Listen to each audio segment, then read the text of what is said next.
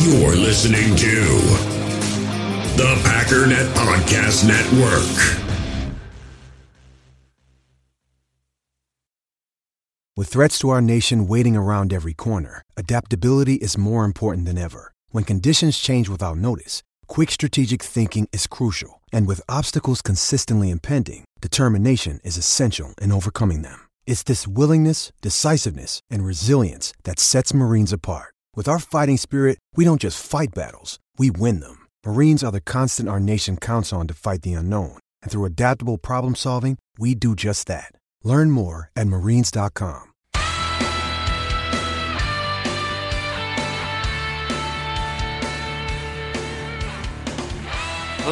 Ladies and gentlemen, welcome once again to the Packernet Podcast. I am your host and resident fanalist, as always, Ryan Schlip. Check us out online, packernet.com.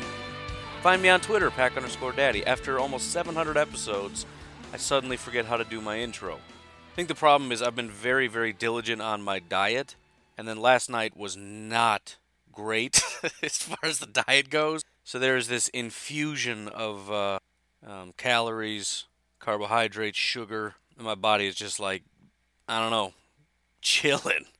It's like I woke up, I'm not even hungry. Like, nah, let's just not do breakfast today. Like, you want some coffee? Nah, I'm good. I'm well rested. We slept like a baby. All right. Should we just go down and do the podcast? Yeah, I guess. And I sat down here and was like daydreaming for 15 minutes. This is a weird day.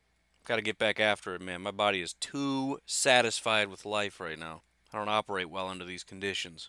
But big congratulations to the Kansas City Chiefs. This is the first time in a long time that I am not furious about the winner of the Super Bowl. So aside from a shot to my ego, everything was great. I'm very happy, as I said. I don't know if I would say I'm a fan of the Chiefs. Of course, I'm not really a fan of any other team. And I typically tend to not like teams that become very, very good. But aside from the fact that they are a very good team, and Pat Mahomes is like the first quarterback that officially stole the spotlight from Aaron Rodgers, I do kind of like the Chiefs. Chiefs fans, they've been suffering through a lot of stuff. Most Chiefs fans have never seen the Chiefs in the Super Bowl, I would assume at least that they remember. And it's not a team that has a history of stomping out the Packers, unlike the 49ers and any other NFC West team. So no NFC West, no other NFC North, and not the Patriots. I'm good to go, man. But obviously very, very impressed, especially after the stuff that I said yesterday with what the Chiefs were able to do. Biggest reason is because everything about that game was saying that San Francisco was playing their style. I know the score kind of got ramped up after that last ridiculous touchdown when obviously the 49ers just gave up, so they let in another 7 points. Really, this was a 24-20 game. When you're looking at a 7-3 first quarter, when you're looking at a 10-7 half, or a 10-10 half, and especially a 20-10 third quarter, it's like, dude, this has 49ers written all over it. But that's one of many redeeming qualities about the Chiefs, is that they don't quit. And they, of course, have the ability to score a lot of points in bunches very quickly. And you got to just be on your game for one solid hour. It's also what makes it dangerous, because even when you're playing, quote-unquote, your game, and you're not allowing the Chiefs to run up the score, and it feels like the 49ers are doing their thing, the problem is you're only up by a little bit. And as much as that screams 49ers are going to win, the Chiefs don't have to do a whole lot of damage to take this game away from you. But anyways, a couple quick thoughts about that, I guess, and specifically how that may or may not pertain to the Green Bay Packers. And then I wanted to take a look at a few players that are not necessarily free agents, but are cut trade candidates. Just maybe some other options that the Packers could possibly seek out. No real reason to talk about that. It's not obviously Super Bowl related or super pertinent. The only other reason is it's not a lot else to talk about. There's no other Packers news. I haven't been prepping to do any other work because it's the weekend and it was the Super Bowl. And so I might as well just drop this one on top of it. It's still probably going to be a short episode. So, anyways, that's the plan for today. Thank you very much for Bob for jumping in on Patreon. Again, the expectation is that we will get to 100 patrons by the end of the month. And as a result, the giveaway will be that the winner, who, by the way, if you are opposed to Patreon, you can give in some other kind of a way. I know some people don't like Patreon for one reason or another. Anybody that gives will be entered in. The winner at the end of this month will be able to tell me a design for a Green Bay Packers shirt. I will go out and pay to have that designed and sent out to you, and it will also be sold out of the store. You'll have to consult with me a little bit because not everything is going to be okayed. There are going to be some guidelines as to what it can have, and obviously the complexity of it. This is not going to be a $1,000 design because you gave me $5, but it'll be good. Anyways, join the Packernet Podcast Facebook group, like the Facebook page, leave a review on iTunes, all that good stuff. Why don't we take a break and talk about some stuff? Hey, U.S. Cellular customers, I've got good news, so don't hit skip forward just yet. I'm talking about their special customer event, US Days.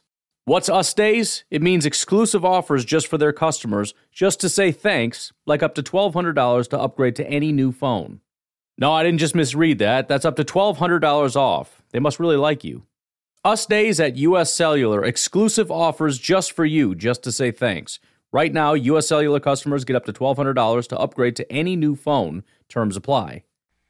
Ladies and gents, if you're looking for something fun to do this spring, may I recommend to you heading out to Arizona for the Cactus League Spring Training. 15 MLB teams all converged in Phoenix, Arizona, or the surrounding area, and go practice their baseball skills and whatnot. It's a great way for baseball fans to head out to one area and get to see a whole lot of baseball. You get to see a whole lot of different baseball teams, a whole lot of different baseball players, and a whole lot of baseball stadiums in a relatively short period of time.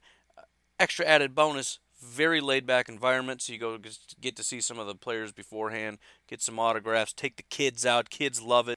Also, side bonus, if you are a baseball fanatic, and let's say the rest of your family isn't so much, you just sell it as a fun family vacation. You talk about all the other extra fun stuff that the kids get to do. Found this great hotel. We get to do outdoorsy stuff so the kids aren't, watching TV all day. Show them the great outdoors. Go teach Johnny to be a man. However you want to sell it. But at the end of the day, you just get to go watch baseball all the time because you love baseball. So make sure you plan your spring training getaway at visitarizona.com/springtraining. All right, so a couple, I guess, kind of random thoughts coming up because it's hard to... They don't all come together into one cohesive thought. So rather than having a theme, let's just talk about a couple individual things. Let's start with a comment in the Facebook group. I'll look for about 5 seconds to see if I can find it. Otherwise, it'll go unnamed, and I apologize for that. Well, as I'm searching, Brandon says maybe defense doesn't win championships.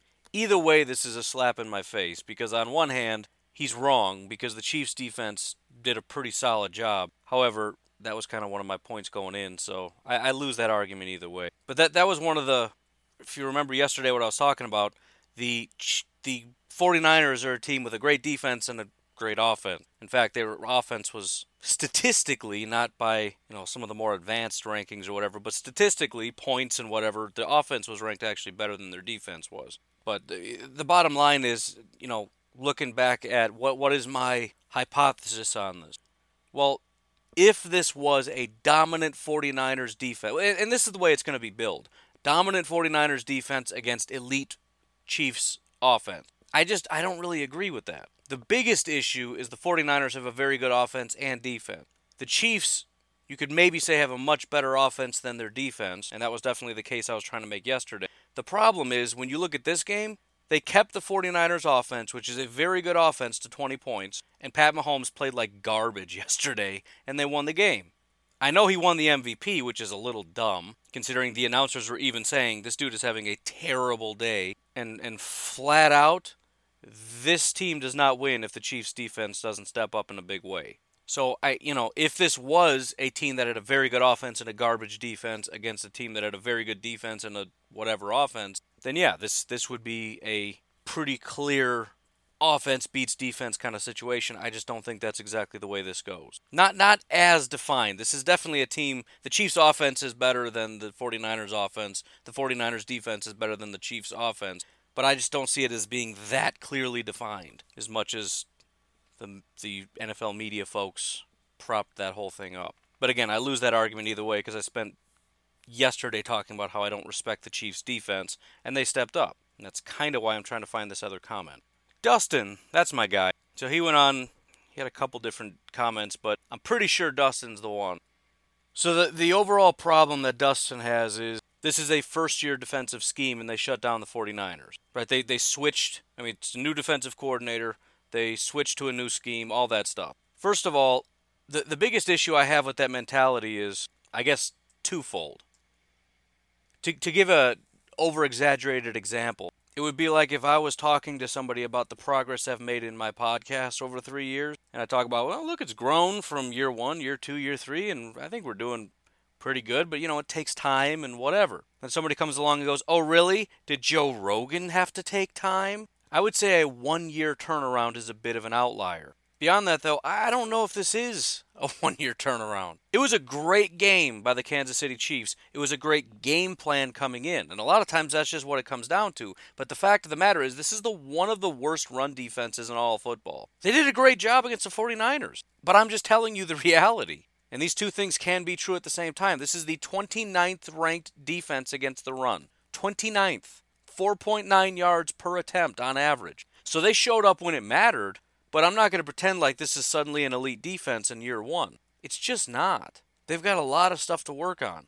Now, I will admit, the comment that I didn't find that he had before that, the one thing that definitely bothers me, and it's with the Packers for a very long time, and it's if we're going to lose in the playoffs, can we please just stop getting embarrassed?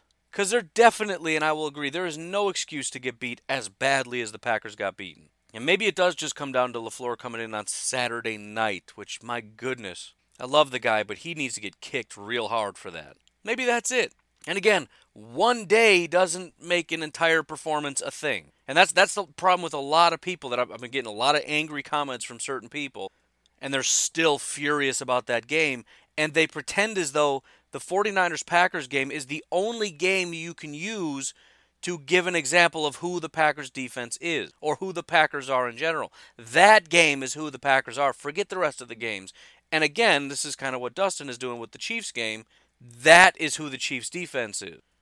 Not really. Kudos to them for showing up when it matters, absolutely. And yes, it can be done. That point well taken. Of course it can be. Again, John Gruden, he took a terrible team, and in 1 year, in his first year, won a Super Bowl. Now, he didn't win any others, I don't think. But hey, point is, it can be done. But again, just because one team does it, let's look at how many teams fail to do it. I just think we have to, you don't have to do anything. You can have whatever thoughts, opinions, feelings you want. For me, I'm not happy about a lot of stuff, and there's definitely some room to grow. But I'm trying to look at it from a standpoint of, where do we go from here? What needs to get better? Again, we got to beef up the defensive line. Now, should we have to? Why were the Chiefs able to do it? Chiefs don't have a better defensive line than the Packers do. I don't know, man. I don't know. They played better. They wanted it more. More heart, more passion, better scheme. I don't know. It's not just scheme. At the end of the day, the Packers players got pushed all over the place. They were more hesitant. They were weaker. They were softer. They were slower. The Chiefs were violent. They were aggressive. It was about heart, man. I've been binge watching the last several days these World War II things on Netflix. Just amazing. It's one of these recolorized things, which was kind of the appeal at first, but I could not care less if this was black and white or not. It's an amazing thing on Netflix. I would encourage you to watch it. But the first episode is Blitzkrieg, and it's all about how the Germans had this new thing where they're just going to go really, really fast, right? Technology was changing. They got these tanks that just fly around, and they just move really quickly. And nobody knew what to do about that. They were also on crystal meth, which helps a little bit. So they literally didn't sleep for like 3 days at a time. Took over Poland like it was nothing. Literally got France to basically give up in 5 days. One of the largest militaries in the world. They didn't give up in 5 days, but after 5 days they were like, dude, we just letting you know, Great Britain, we're done. We're out of this. We lost. At the end of the day, the Germans had no possibility of success. The German generals, I promise this is pertinent, but I'm telling you, this is crazy stuff. They were trying to develop a plan to lose because they were like, dude, this Hitler guy's a little dumb. He's a little crazy. My words, not theirs. But they recognize we can't win this war, so we're going to develop a plan so that we lose. Basically, we're just going to go head-to-head, just go smash into them. We're going to lose, and then Hitler will be like, yeah, I guess we can't do it. And the general's like, oh, yeah, shoot, I thought we could. Oh, well, let's just go back to the old plan. Not attacking France and England. Let's just go back to picking on the little guys over here and leaving them alone. Maybe just call it a day. That's how much they had zero chance. But at the end of the day, some other dude who was not about this game plan of let's just quit, came out and was like, oh, I got a better plan. Let's go around this way and go really fast and snort some coke or whatever. I don't, going nutso. It was a Wild West back then, man. Drugs were just all over the place. And the fact of the matter is these Germans were just, they were crazy. They were faster. They were stronger. Again, drugged out of their minds. So they just were more, and the French were, they got the good life, man. Just because point is, just because you got this bigger army doesn't necessarily mean much. The same thing happened with the Japanese and the Americans. Americans eventually kind of won out, but it was kind of embarrassing to start out. Japanese were hardcore. They were ready to go. They were a militarized unit. Same with Germany. I mean, this was a militarized country. They were angry. They were motivated. And you got these kind of lax, rich, happy, prosperous nations with, lots of machinery, but that doesn't mean much. They didn't want it. They weren't as passionate. They weren't as angry. And they got rolled over. I know at the end of the day that, the good guys won and all that, but that's the point.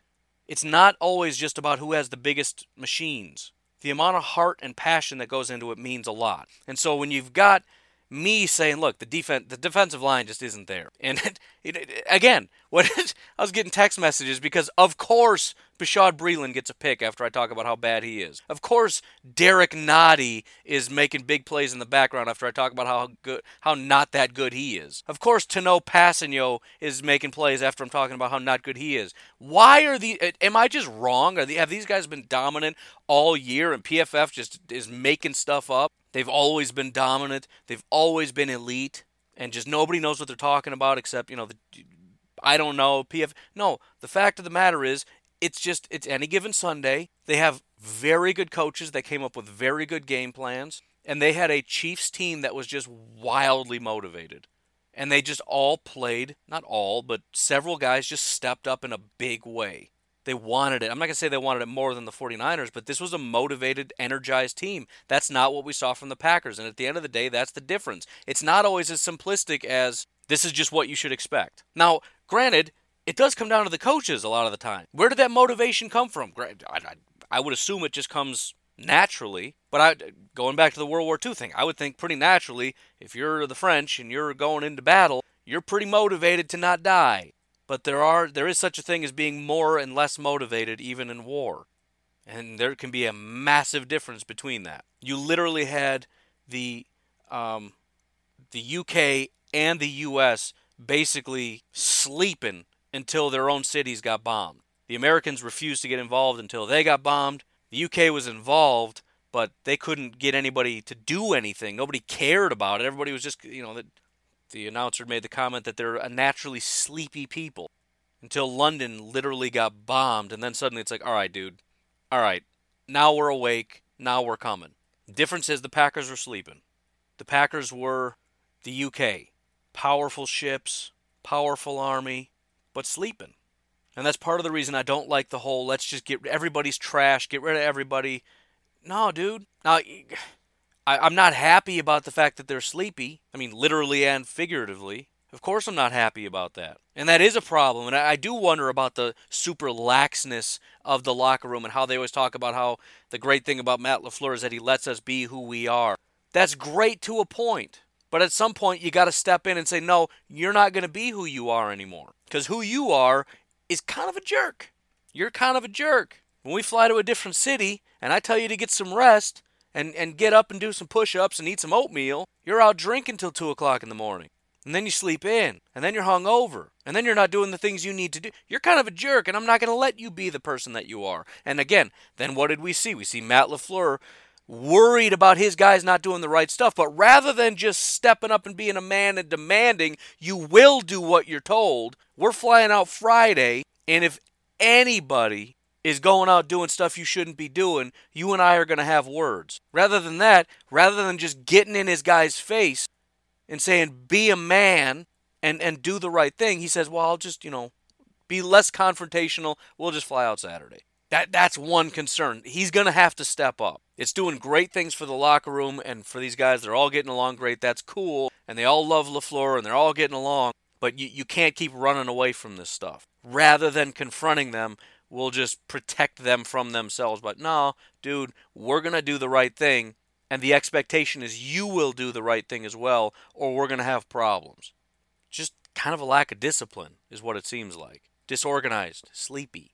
And that's a big part of the reason why any given Sunday is a thing. You can look at who's better offense, who's better defense, what the stats, this, that, and the other thing. But so much of it comes down to the heart, the soul, and the passion of the game that's being played. That's why home field advantage is such a big thing. Why does it matter? And it's not just crowd noise. That plays into it. But it's not just, well, it gets a little louder and it makes it harder and that sways things. There's extra motivation. The whole this is our house motivation. Hearing the crowd cheer for you gets the team amped up. It's about passion and heart and soul. Chiefs had it in spades in the Super Bowl game. And I think the 49ers did too. I think these are two very good teams. Two very deserving teams. The only person I can point out that maybe looked like they weren't up to the task is the one that won the MVP. But again, we'll leave that alone. But the point is, as much as there's disappointment that the Packers weren't able to do this kind of stuff, as much as I'm really, really sick and tired of not just losing but getting embarrassed, as much as I wish that we could just come up with a game plan like the Chiefs did, which, by the way, very impressed with the Chiefs. The 49ers... It looked like the 49ers were able to execute just about everything that they wanted to. The fact that, by, I don't even know when it was, halftime or in and around that time, when the only pass beyond 10 yards was like one 16-yard pass or something to that effect. Again, it just pointed to the fact that everything's playing into the 49ers' hands. But Andy Reid had the ability to say, look, this pass rush is coming. Bosa was there almost every play. There were 4 sacks in this game, which sounds like a lot against the Chiefs, Bosa only had one of them. They were there every single play. But Andy Reid said, we're going to get away from what we used to do. We're going to do a quick passing game, and they were able to execute it. And that's another one of the benefits of the Chiefs, and it's also why it's a combination of having the heart, having the passion, but also having the coaching, but also having the personnel. Because if you make a drastic change to your offensive, not necessarily scheme, but game plan about how we play offense, you better have the personnel to do it. And of course they do. Guys like Tyreek Hill can play anything. They can do anything. Guys like Travis Kelce, it doesn't matter. If we're going to try to stretch the field, he can stretch the field. If you're trying to dump the ball off in within 2 seconds, of course he's going to be able to help with that. We're going to run the ball. We're going to do a lot of misdirection. We're going to try to keep him off balance. Of course the Chiefs can execute that. Again, another failing of the Green Bay Packers. They kind of can't. They can a little bit with Devontae. Devontae can stretch the field vertically. He can play short. He can play slot. He can do a lot of that stuff. But there's not a whole lot else to do. And it puts the Packers in a situation where they can actually dictate to Devontae. So they can say, like if they want to keep the Packers from doing short stuff, they can scheme up Devontae in such a way to say, no, you're not taking the short ones. You're going to have to go deep. And then so they take that away. Nobody else can help. Right, we don't have a Travis Kelce. We don't have somebody else that says, okay, you can dictate to Devontae. We're just going to go over here. So now suddenly we have to try to throw it deep, but then that's when the pass rush comes. Conversely, you look at guys like Tyreek Hill. The most amazing thing about Tyreek Hill, you got situations that are like a 3rd and 7, and they're giving him 10-yard cushions. That was one of the most amazing things, and I've seen it several times. 3rd and 7, they throw to Tyreek, and he just runs across the first down marker because they give him that big of a cushion because they're that scared of his speed, which, by the way, is why teams are so enamored with things like speed. It doesn't just translate. You have to be a good football player, but that kind of stuff alone, where you're so scared of his speed and getting behind you, that on a 3rd and 7, you give him a 10, 11, 12-yard cushion, whatever it is, so that he just runs to the first down marker, we flip it to him, and he just runs right across it like it's nothing. They just gifted a first down. It's incredible. So it's the combination of things, and I think both teams have that. Both teams have incredible coaches. Both teams have good personnel. Some of it, like the Chiefs, are a little bit more concentrated in a couple areas. The 49ers are a little bit more spread out. They got talent in a lot of different places. But then they also have the heart and the passion. And I hate to say the Packers don't have it, but that's the only reason you have games like you had against the 49ers. That's the only reason you have a team that just doesn't show up at times. I mean, the volatility is the problem. And the volatility doesn't come from the talent. The volatility is a heart thing. I mean, there were games where they completely shut down the run. And then there's games when you get embarrassed on the ground. The wild up and down swings of the Green Bay Packers. And that's just one of the things that needs to get worked on. That's one of the things that coaches need to review is even how they approach the locker room. Because it is a very soft and passive approach. And again, it has a lot of benefits. We saw how cohesive this was and how much the locker room came together. And that's awesome. How loud and vibrant and everything they became. But I think maybe next year you got to tweak it a little bit to start getting at least a little bit more in certain guys' faces, or at least leaning on the leaders to say, look, you guys are going to have to push a little bit because you know some guys are sleeping out there. Even forget the 49ers thing. Well, let's just say that was LaFleur's fault for getting them out there late. Fine. Some of these other games, when guys aren't doing what they need to do, it's going to be on these guys like Za'Darius to step up and say something. If these guys aren't in the books like they need to be, they don't even know where to line up, they don't know how to run their routes, they don't know how to do this, that, or the other thing, it's not acceptable anymore. And we've seen that for several years with the wide receivers. Guys not knowing what to do, where to be. And it's hard to know exactly if that's the situation, but how many times have we seen Aaron Rodgers throw his head back in frustration? And I never know, is that Rodgers blaming somebody when it's not really their fault? But he doesn't do that a lot with Davante, does he? Again, I've talked about that several times where you don't see as many overthrows with Davante. You don't see a lot of frustration with Davante. Why do you think he throws to Davante in critical situations? Partially because he's very good, but at the same time, you can't even trust these other guys to be in the right place. It was why the last wide receiver coach got fired. Not this most recent guy, but the last guy. There were rumors that Rodgers couldn't stand him, was telling the wide receivers don't even listen to him anymore. You had the issue with carded practice where guys couldn't do the right thing even though it was laid out, do exactly this. So it's raw and it's new. And yes, it's true that, you know what? You don't have to be terrible in your first year. You can step up in your first year and do stuff. And we've seen that, for example, on the Packers. Darnell Savage stepped up in year one. But the point is that shouldn't be the expectation for everyone all the time. You can't expect every coach to have an elite first year. You can't expect every scheme to be elite in their first year. You can't expect every defense's first year, every individual player's first year. All these things are different. And by the way, again, let me remind you, 13-3 in their first year is pretty impressive, regardless of how you come across that. The Packers did not have the easiest schedule. I know all about, well, they didn't play anybody. There was a lot of really impressive stuff that happened in that first year. It was volatile, sometimes real good, sometimes real bad, sometimes offense, sometimes defense, sometimes neither, sometimes both. Maybe. I don't know. Was there a game that was both? Maybe not. I don't know. But, I don't know.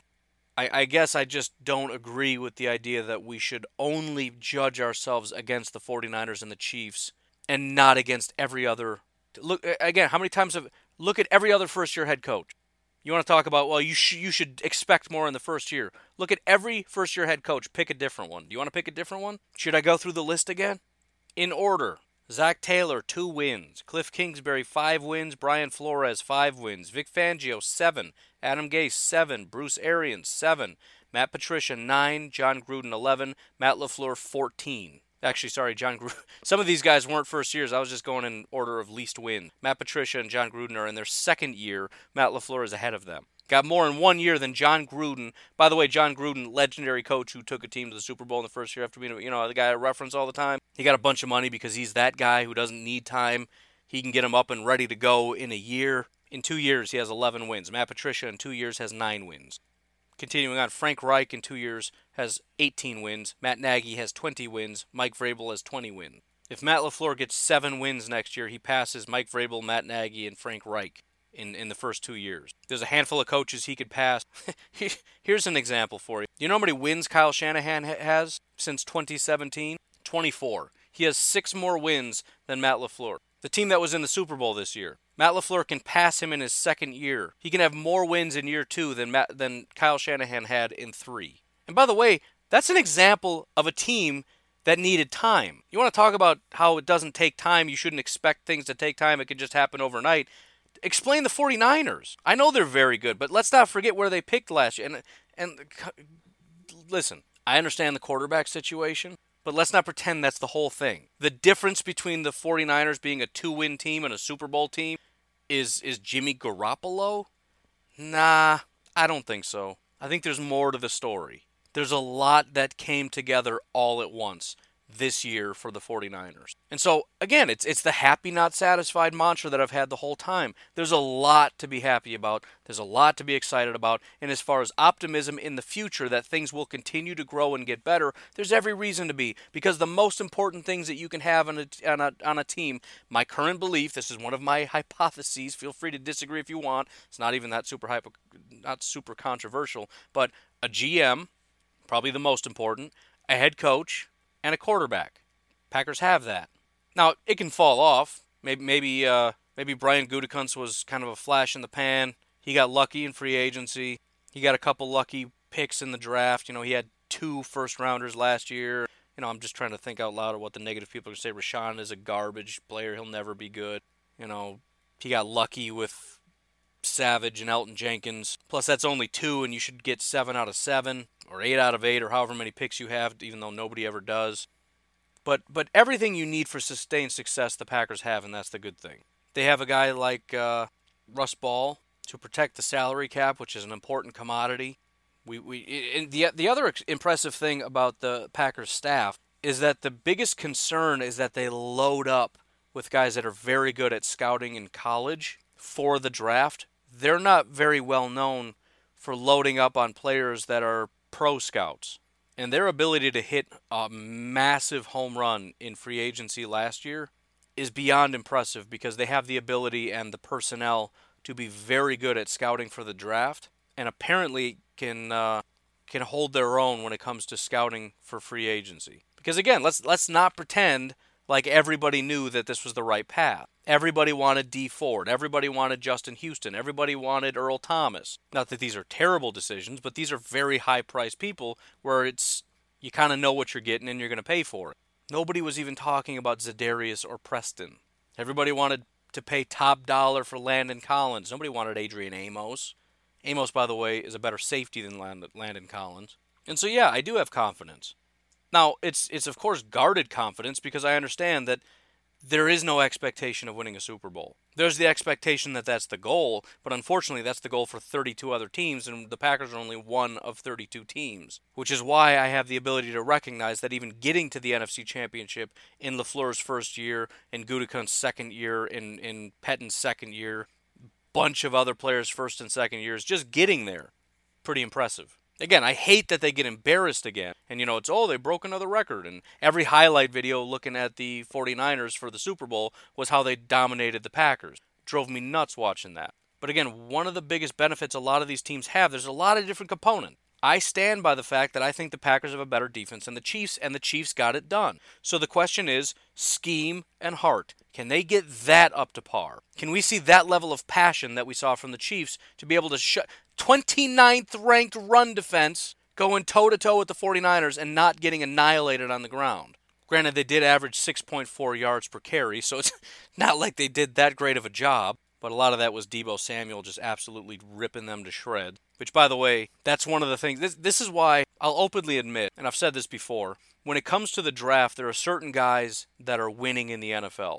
And usually it's the guys that are not my guys. I've got certain guys that I like, certain traits that I like that just are not where the NFL's at. And the Deebo Samuel phenomenon, those kinds of guys, are the guys that I don't understand when I watch them in college. Not that I dislike them, it's just kind of like, oh yeah, that's fine. But there's no question that the 49ers have been able to utilize Deebo Samuel in a very special way. And several guys. I mean, there's no question there's some special pieces that both of these teams have. And the Packers have some special pieces too. But looking forward, what is it the Packers want to have?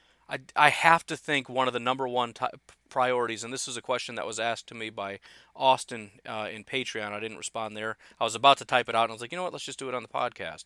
He said, so I got to ask, if the Packers go out in free agency looking for an offensive weapon, do you think it'll be a receiver or a tight end? My first thought is to play the odds and say, well, there's going to be more available receivers than tight ends. But I have to think it's tight end. I think it's not a coincidence that the Packers have paid top dollar for tight ends for a long time. Misguidedly, they're always looking for older, over-the-hill veterans. But I think they understand. I think they've been seeing this trend for a long time. I don't think it's a coincidence that Kittle and Kelsey were in the Super Bowl together. I think that NFL teams, we always talk about the offense continues to evolve to beat modern defenses, and then those defenses evolve to beat those offenses. And I think right now one of the biggest components to stress modern defenses is tight end. And there's no question that was one of the weakest points of the Packers offense is the tight end. And so I have hope, and I'm excited that Jay Sternberger is going to turn a corner. I don't know if I'm willing to bet the franchise on it, though. And if it's that important, and if we have the ability to go out and get an Austin Hooper and just eliminate the risk, I think the Packers are going to do it. Maybe it's not Austin Hooper, maybe it's somebody else, but I think they're going to make a run at it. Especially when you look at the draft and say there's a billion wide receivers. They're all over the place. If you can't get a quality receiver in this draft, you're probably just not cut out for your job. At least that's the narrative coming out of the draft community. It's so stacked, and it's so stacked with talent. And these guys are super fast, which is what the Packers like. If you want a Deebo Samuel type, you got a Laviska Shenault. If you want speed, it's just everywhere. KJ Hamler, Ruggs, Rager, super tall receivers. I mean, it's the do everything class. They've got it all. Smaller, shiftier slot guys, we got it. Big, tall boundary guys, got it. Tall speed, got it. Shorter speed, got it. Quickness, got it. It's just whatever you want. It's just a buffet. And again, so if you look at the importance of tight end, you look at the fact that the Packers have been trying for a very long time to get Aaron Rodgers a tight end, I think that that's going to be... I really think in the free agency, the top two priorities are... I know a lot of people are probably going to say linebacker, but I think it might be defensive tackle and tight end. Just trying to guess. I mean, I know we want linebackers. I know that's one of the biggest deficiencies we have, and we have talent along the defensive line. I'm just thinking with Mike Pettin and what he's been trying to do over the last several free agencies and where he puts and the Packers put their emphasis, they want a dominant defensive line, and linebackers are kind of secondary. Not to say they won't get a linebacker if it's available and it's valuable and they think they're going to go do it. I'm just talking priority. I think Mike Pettin really wants a upgraded defensive line, and I think they want a tight end. And again, this is the time for optimism. And I know there's a lot to be disappointed about. The that should have been us kind of mentality, whatever. Unacceptable that it wasn't us. Maybe the Packers need a little bit more of that. But I think some people, Dustin, need to just recognize how impossible all this is. And this isn't the 49ers' first year. This isn't the Chiefs' first. They've been building this for a long time. I know it was the 49ers' defensive first year. And again, this was not that good of a defense. They made it work. For most of the season, they made it work just by blowing out teams offensively. But again, one of the worst run defenses in football. You talk to Chiefs fans, what is your biggest priority in the draft? They're going to say corners. They don't like the corners. They're not very good corners. So, again, happy but not satisfied. There's room for growth for every single team. But what the 49ers and the Chiefs have been able to build over the years that they've been building is impressive. That's why they're in the Super Bowl. The Packers are able to build something special in 1 year, too. Not quite as masterful as the Chiefs have put together over the last 3 years, the 49ers over the last 3 years. The Chiefs, man, how long has Andy Reid been there? He's been the Chiefs head coach since 2013. I know Mahomes hasn't been there the whole time, but so what? Yes, they changed the scheme, but it's a lot of the same defensive players, it's a lot of the same offensive players, same coach for 7 years. Let's give them some time. And let's recognize that although a lot of teams are better in certain areas, the Packers are really solid in some areas. And let's have some trust and faith that the Packers, who rebuilt the Packers pass rush, one of the weakest pass rush units in football, turn that around to become one of the best pass rush units in all of football. Let's give them the benefit of the doubt. We had one of the worst corner or DB units. It's not one of the best now, but it's certainly better than it was 2 years ago. Safeties and corners, heads and tails better. Let's see what happens when they attack the offense. Let's see what we can do in a year. Again, this is the season of optimism, man. I'm excited around this time of year. So anyways, very quickly, let's take a break, and I want to point out a couple other players that we haven't really talked about. We'll keep it kind of short, and then we will call it a day. Hey, it's Kaylee Cuoco for Priceline. Ready to go to your happy place for a happy price? Well, why didn't you say so? Just download the Priceline app right now and save up to 60% on hotels. So whether it's Cousin Kevin's Kazoo Concert in Kansas City, go Kevin, or Becky's Bachelorette Bash in Bermuda, you never have to miss a trip ever again. So download the Priceline app today. Your savings are waiting. Go to your happy place for a happy price. Go to your happy price, Priceline. The first taste of rare bourbon you finally got your hands on. That's nice. At Caskers.com, we make this experience easy. Caskers is a one-stop spirit curator with an impressive selection of exclusive, sought-after, rare, and household names in the realm of premium spirits and champagne. Discover the top flavors of the year now by going to Caskers.com and using code WELCOME10 for $10 off your first purchase. Get $10 off your first purchase with code WELCOME10 at Caskers.com. So first of all, let's look at tight end. These are mostly kind of older guys, but these are possible cut or trade candidates. Obviously, Jimmy Graham is on this list, but we're not interested in that. Also, why we should be a little wary about going out and doing some things. But Jordan Reed potentially could be cut. Obviously, an older guy, unbelievably talented, but constantly hurt, which is a problem. Greg Olsen, 35 years old, no.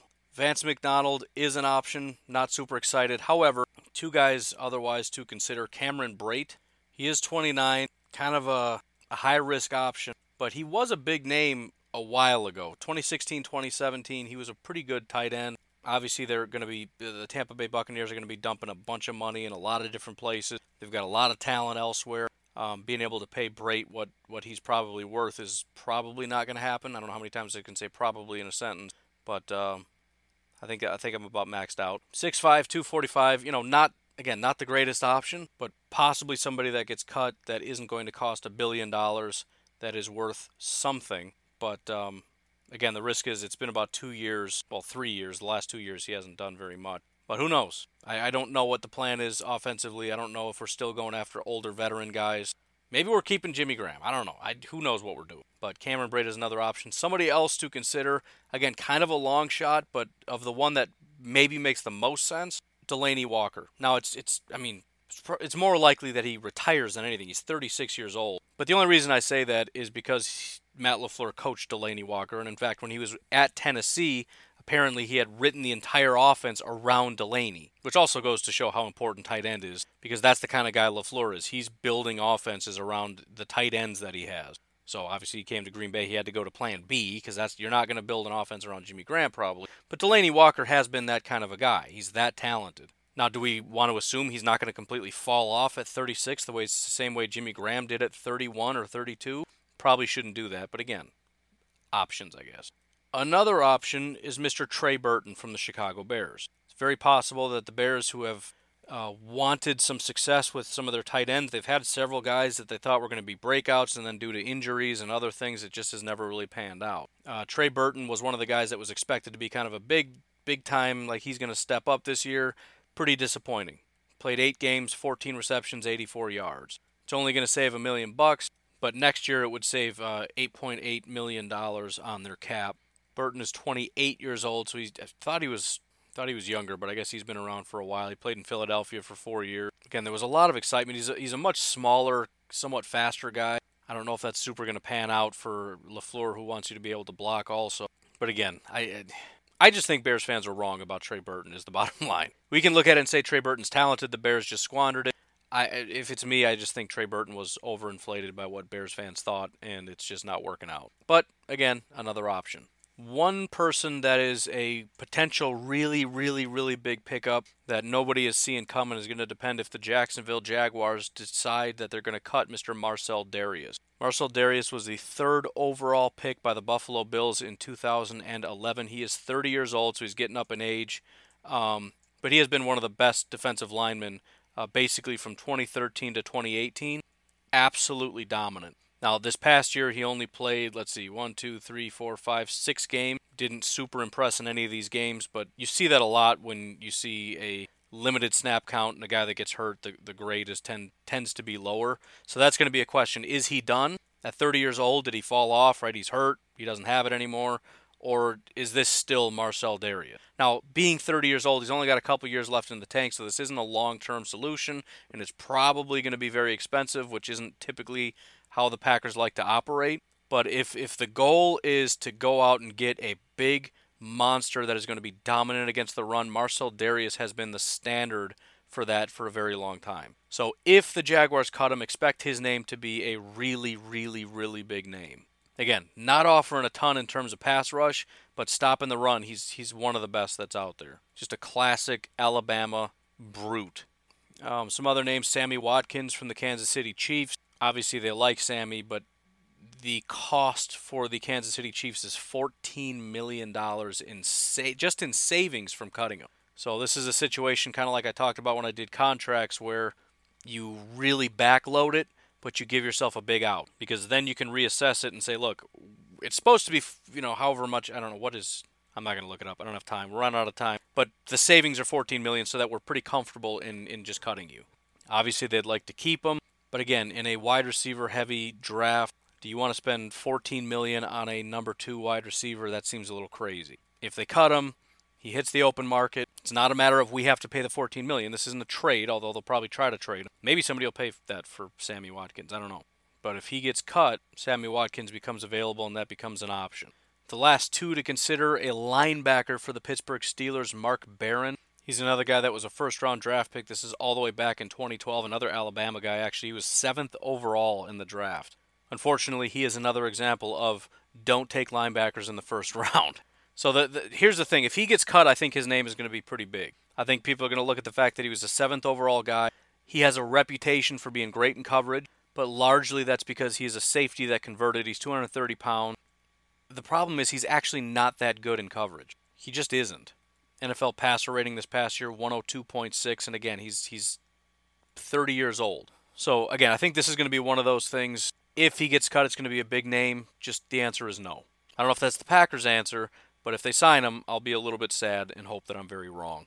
Finally, one more defensive tackle. This is coming from the Dallas Cowboys. Dallas Cowboys obviously have a lot on their plate in terms of people they need to resign. They have a lot of money, but they got some big contracts coming up. So there's some talk that 30-year-old Tyrone Crawford may be going bye-bye. Pretty indifferent on Crawford. I don't think he's going to be able to provide much of an upgrade over what we already have. It really is just going to come down to whether or not it's somebody that Pettine likes. He does kind of fit the mold, if I'm being honest. 6'4", 290, really tall, really long, but kind of lean. And so I wouldn't be all that surprised if they take a swing if he's cheap. I'm just not a big fan.